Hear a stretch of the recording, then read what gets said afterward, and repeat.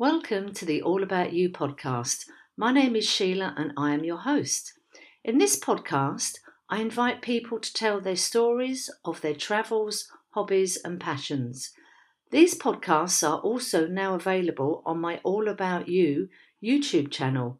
So if you have a story to tell, please contact me on allaboutyoupodcast@yahoo.com and let's tell your story. Welcome to another conversation on the All About You podcast. And today I'm very happy to be sitting here with Liz and Neville from Australia. So welcome to the podcast. Thank you, Sheila. Go right back to the very beginning. Where were you living in Australia? Most recently, before we moved, we were living in Canberra, the capital. And life was good? Yes, life was good, but we'd had a long-held dream of living in Europe. And we'd actually tried some years before, well, not tried, we'd looked into moving to the UK. It would have been possible, but extremely difficult. And then at one point, when I was living in Afghanistan, I had a Bulgarian housemate who had excellent contacts at the Bulgarian embassy, and we considered moving to Bulgaria. So was there any particular reason you wanted to leave Australia? Yes, we didn't like it there. We were both born in Australia and Okay. we'd lived in various parts, but I think we both had long held a dream of being somewhere else, experiencing something different to Australian culture. So when the opportunity arose, we were both keen to take it. We didn't have strong family ties. We were both born and grew up and spent a lot of our life in Adelaide. But I'd lived in Sydney for a number of years. We'd both moved to Canberra 10 years before we moved to Europe. And so both sets of parents were dead. I've got one grown-up son. We weren't very close to our siblings. So we didn't have the strong family ties. Yeah, we were accustomed to being well separated from our family. So being a bit further away wasn't great.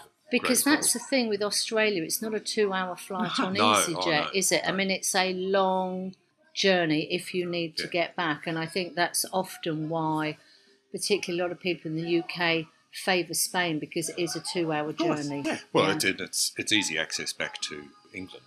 Australia is a very long way away, and internal flights are expensive. So it's even if you do want to fly back to Adelaide from Canberra, it's a 2.5-3 hour flight, and it costs a lot of money. So what was the reason you picked the UK as your first choice? I suppose, part of the Commonwealth. And the tradition of connection between Australia and the UK. Language. We had travelled to the UK on holiday and we loved it. We still do like it very, very much. Mm-hmm. But I think all sorts of reasons we wouldn't have been happy there. The weather, probably predominant. So you looked at the UK, you looked at Bulgaria, and now you're in Spain. So how did the Spain thing come about? It's her fault. Okay. Over to you then, Liz. I basically conned my way onto a field trip to the north of Afghanistan with the project I was working on. And because I didn't really have a role on that trip other than being a sticky beak, I spent a lot of time with the close protection officer. And he and I chatted about a number of things. Very nice man. He and his wife live in a village near Seville, called Marchena. Mm-hmm. And we were chatting about our desire to live in Europe, and he said, a bit of a throwaway line, really. Why don't you try Spain? They'll take anyone, even Australians. And so I can remember it was summer and it was 50 degrees during the day. It was, even for an Australian, it was so hot. It was ridiculous. And I remember I was staying in this grotty, horrible guest house. And I can remember that night sitting there in my underwear with the air conditioner pelting as strongly as it could. And I Skyped Neville and said, do you fancy moving to Spain? Yeah, I'll be in. Yeah. So he looked up you take over now. Yeah, I looked up the embassy and went to visit the embassy to find out what the requirements were and what the possibilities were. And I went into the embassy and was talking to the woman there. And I said, how many people have applied to migrate from Australia to Spain? She said, none. She said, just a minute, I'll go and have a look. And she rang Sydney and she came back and she said, there was one and he was successful. So she was very pleased and 100% success rate, so it wasn't going to be a problem. 100% success rate on one person? One person. A helicopter pilot. A helicopter pilot. Really? So something lots like of, really Lots useful. of similarities between us and... So What was the transition like? Once you sort of told your family and friends you were going, were they supportive? What are you thinking? And Some were very supportive and understanding. Quite a few friends sort of thought, it's wonderful that you're living your dream. Quite a few also thought, these people are crazy. Australia's the best place in the world. Why on earth would you want to leave? And certainly my brother. And people with any sort of significant, unusual decision, which it was for them, people are very keen on giving you unsolicited opinion. The what ifs came out. Yeah. Well, what if you don't like it? Well, we'll come back. Functional adults, we can rationalise this. You if can we don't work it round and it, yeah. yes, it will cost us a lot of money to go and know it was a mistake and to come back, but it's only money. So that's an interesting point, Liz. Do you think it's because people are thinking, oh my God, I would really love to do that. I'm not that brave, or I just haven't got the guts to do it. They're sort of trying to, well, have you thought about this and have you thought about that? Do you think a lot of people, don't know. given the opportunity, they would like, yeah, I'd love to do it, but it's a bit complicated, different language. And most Australians, they love to travel. They love to travel, and they are inveterate travellers. To want to move to another country, in general, no. Australia is the best country in the world, and why doesn't the rest of the world know that? And fortunately, we have strong immigration laws which stops the rest of the world from coming and ruining it for us. That's always one thing Yes. that has intrigued me about Australia, because Australia is very much, these are the skills we need. If Yes. you match the criteria, then we would love to have you. So they've really thought, okay, we're only going to let the people in we Yeah. really need. I know at one time it was dentists, it was midwives, that Oh, type yeah. of thing, people for the construction industry. It was on a point system. So rather than just any Tom, Dick and Harry coming in, you actually had to benefit the country, Yes. and in return you had a good lifestyle, you earned good money. So what about the actual physical side of moving? The packing, the organising, the form filling. I mean, how did that all go? Well- Right, Liz is handing over to Neville. The reason she's handing over to Neville is because she was in Afghanistan, so she left it all to me. Right, okay, so naturally it became your department, your project. Yeah, it wasn't that difficult, really. And once you'd made the decision, finding out the requirements was reasonably straightforward. Filling out the paperwork and that sort of thing was straightforward. I tried to determine what the tax implications and legal implications, but that turned out to be too difficult. So I thought, we'll worry about it when we get there. Probably the most difficult thing was organising our animals, because we had a cat and a dog at that stage who'd travelled with us to Fiji and back, so we'd travelled with them before. But they had to have various vaccinations Yeah, they and have to do all the certificates paperwork as well. and then organising the flight. And they were flying separately to me, so I had to organise a flight so that I'd be there to collect them. And that was probably the most difficult part of the logistics. The rest of it was, put everything in a box, phone a international transport agency, and they organised to deliver it wherever we were. So that was reasonably straightforward. Yeah, the animals were the most difficult part. And at any part when you're physically dealing with the logistics and the packing and the form filling, was there at any point where you just sort of thought, are we actually doing the right thing? Was there any element of doubt at all? Or you were just, once you've made that decision, right, let's just do it? Not from my perspective. I look back now and think it was such a massive leap of faith. Well, I think fortunately when we were doing it, there weren't the social media pages to ask advice. So if we were trying to do it now, there are so many social media pages which say you have to do this and you need that and you can't do these sorts of things. And there would have been so many impediments put in the way that we probably would have said, it's all too hard, we won't bother.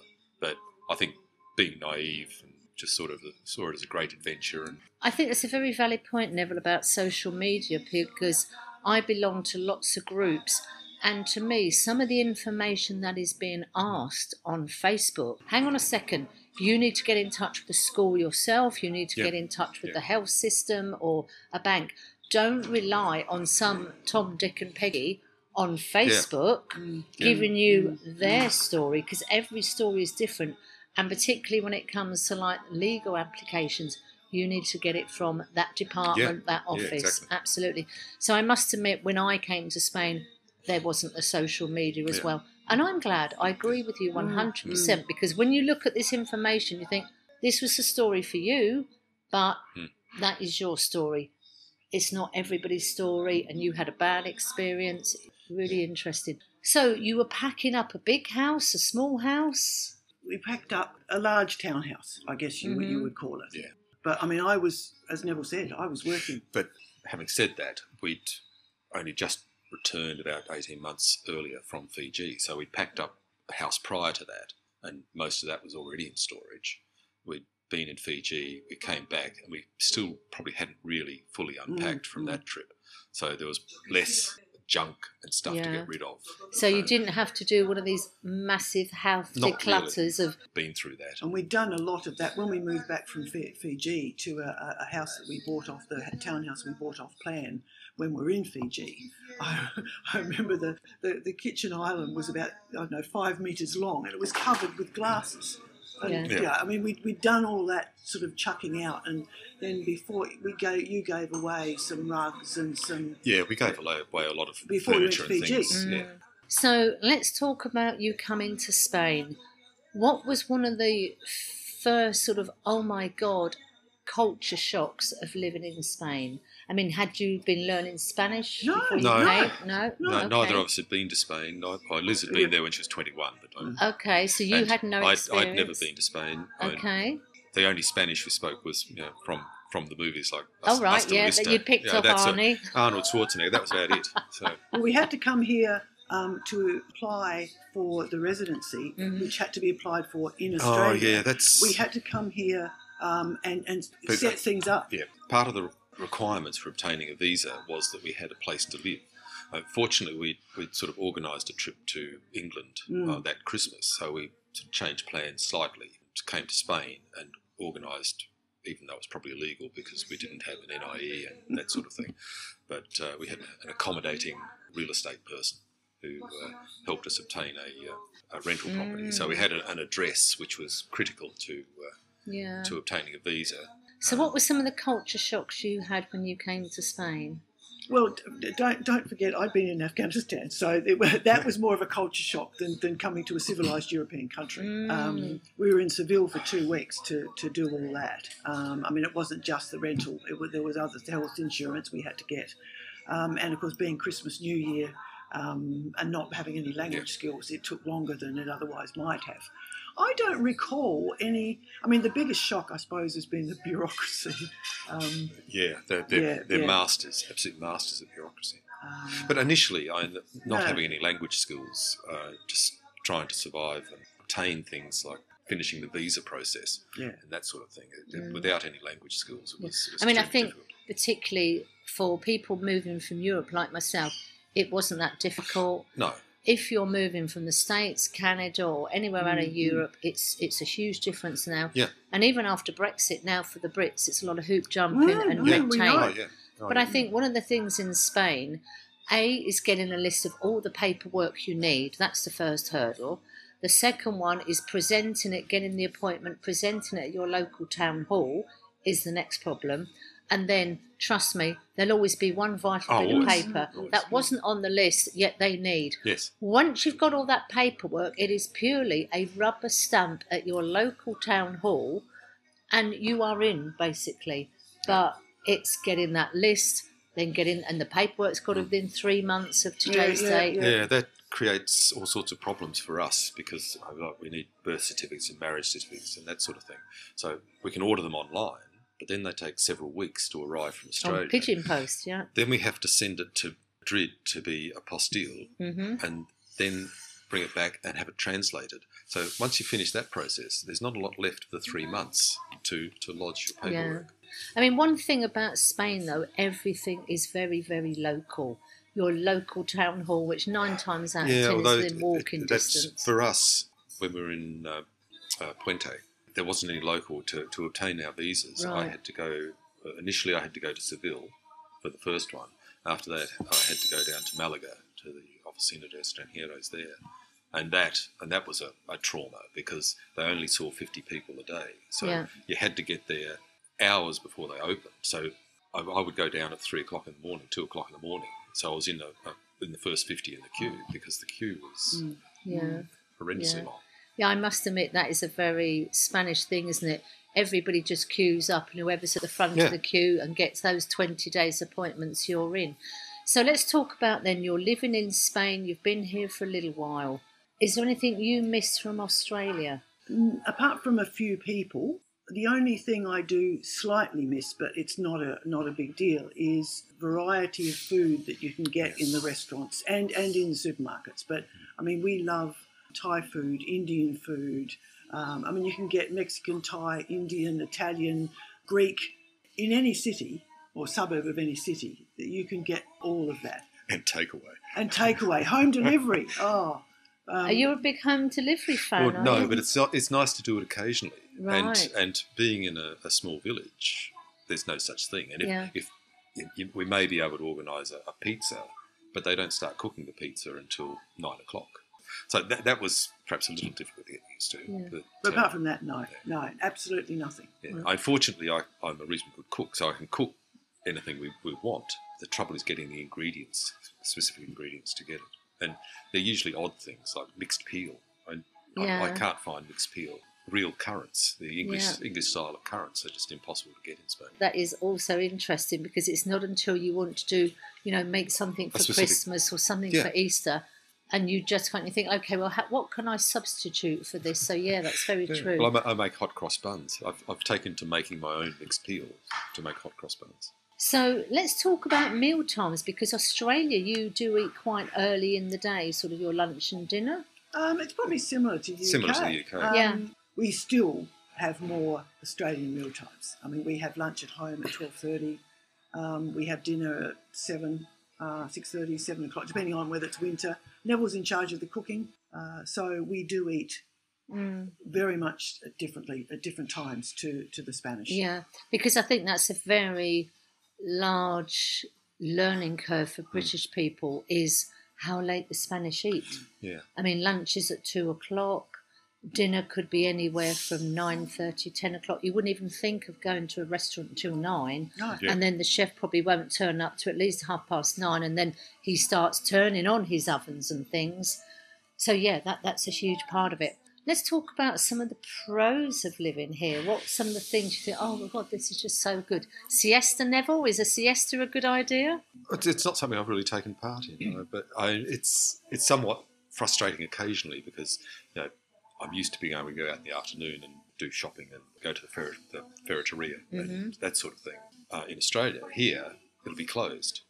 But it's just a matter of adjusting when you go out to buy things. And Sunday trading doesn't really exist here other than bars and restaurants. Yeah. I mean, one of the positives is their respect for age. In Australia and UK, once you pass sort of middle age, you become invisible. But here, you're treated with so much respect. Yeah. You go into a shop and they give you priority for things because you're older.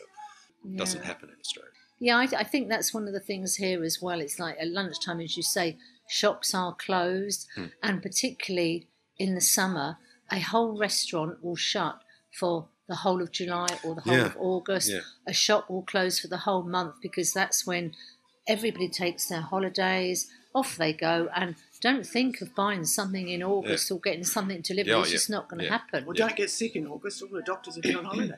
And it was an interesting conversation the other day with somebody.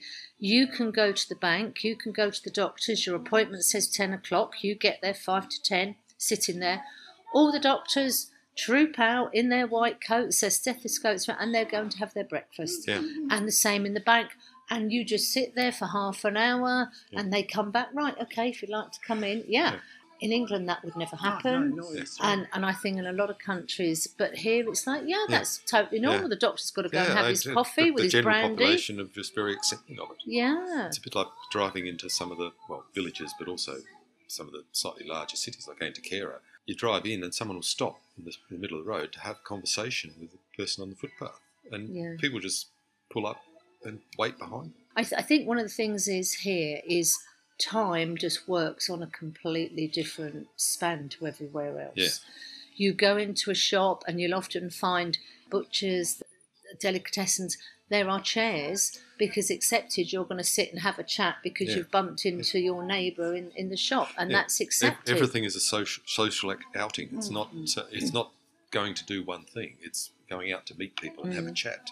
You stand in the supermarket at the checkout and wait for people to have a chat. And I do think once you get outside the main cities, there's tiny little shops, and it's a bit like going back probably sort of 50 years in the UK. That's what struck me when we arrived. Coming here was like as Australia was when we were children. Yeah. It has that sort of family feel, sort of freedom of the children running around the streets, and everybody looking out for everybody else, which has disappeared from Australian society. Yeah. I mean, I think I've learnt living here why they say the Mediterranean diet is the best, because, okay, we look at the healthy food, they start with a plate of salad, and then they eat a lot of fish and vegetables, but they take time to go for a coffee, like the doctor's going out for half an hour. It's accepted in a lot of offices. They close at lunchtime. In theory, you go home and you'll have a lunch and you'll have a siesta and you come back. You start again at 5:30. So the country is really geared up for time for eating, time for having a coffee, time for having a rest. And as you say, Liz, on a Sunday, family time, you're not in the latest, big department store or retail park. A lot of differences between particularly the UK and, as you say, from Australia. Do you think Spain will be your home? Oh, absolutely. Well, I've taken out Spanish citizenship, so we've So you really have put your nail on the wall. Well, our original decision, because we brought our dog and cat with us, our original decision was to stay until they passed away, because we wouldn't want to put them through the trip of taking them back. And that took about 5 years, but by then we decided this is where we wanted to stay. There's never been any doubt. We accepted the biggest risk was if one of us liked it here and the other didn't, and felt strongly enough that a compromise couldn't be reached. But that hasn't happened. It probably wasn't very likely to happen. We've never disagreed on anything significant in a number of years. Neville was very happy to retire, and I was very happy to keep working. And that's not always the case with every couple. I'm well aware of that, but I was very happy working until fairly recently, and I probably still would be, but the pandemic has put a stop to that. And you're very happy spending a lot of time on your own. Yeah. And because we've been together quite a long time and we're very established before I started working internationally and we started spending a lot of time apart, we didn't face the challenges. We were very secure in the relationship. There was trust on both sides, and we both have loved it here. Absolutely. It's the best thing that we've ever done, without question. That's my opinion anyway. Oh, yeah. So, Neville, do you want to have the last word? I'm looking forward to the end of the pandemic when we can start travelling around. And that was another reason that we came. Travelling from Australia just takes so long. We look forward to the idea of being able to go for a weekend of Amsterdam and travel around Europe. I love living in Europe. I think I was meant to live in Europe. I really do. Brilliant. So, Neville, final word then, or you can leave it to Liz? No, that's fine. Well, Liz and Neville, thank you so much for sharing your experience on the All About You podcast. Right.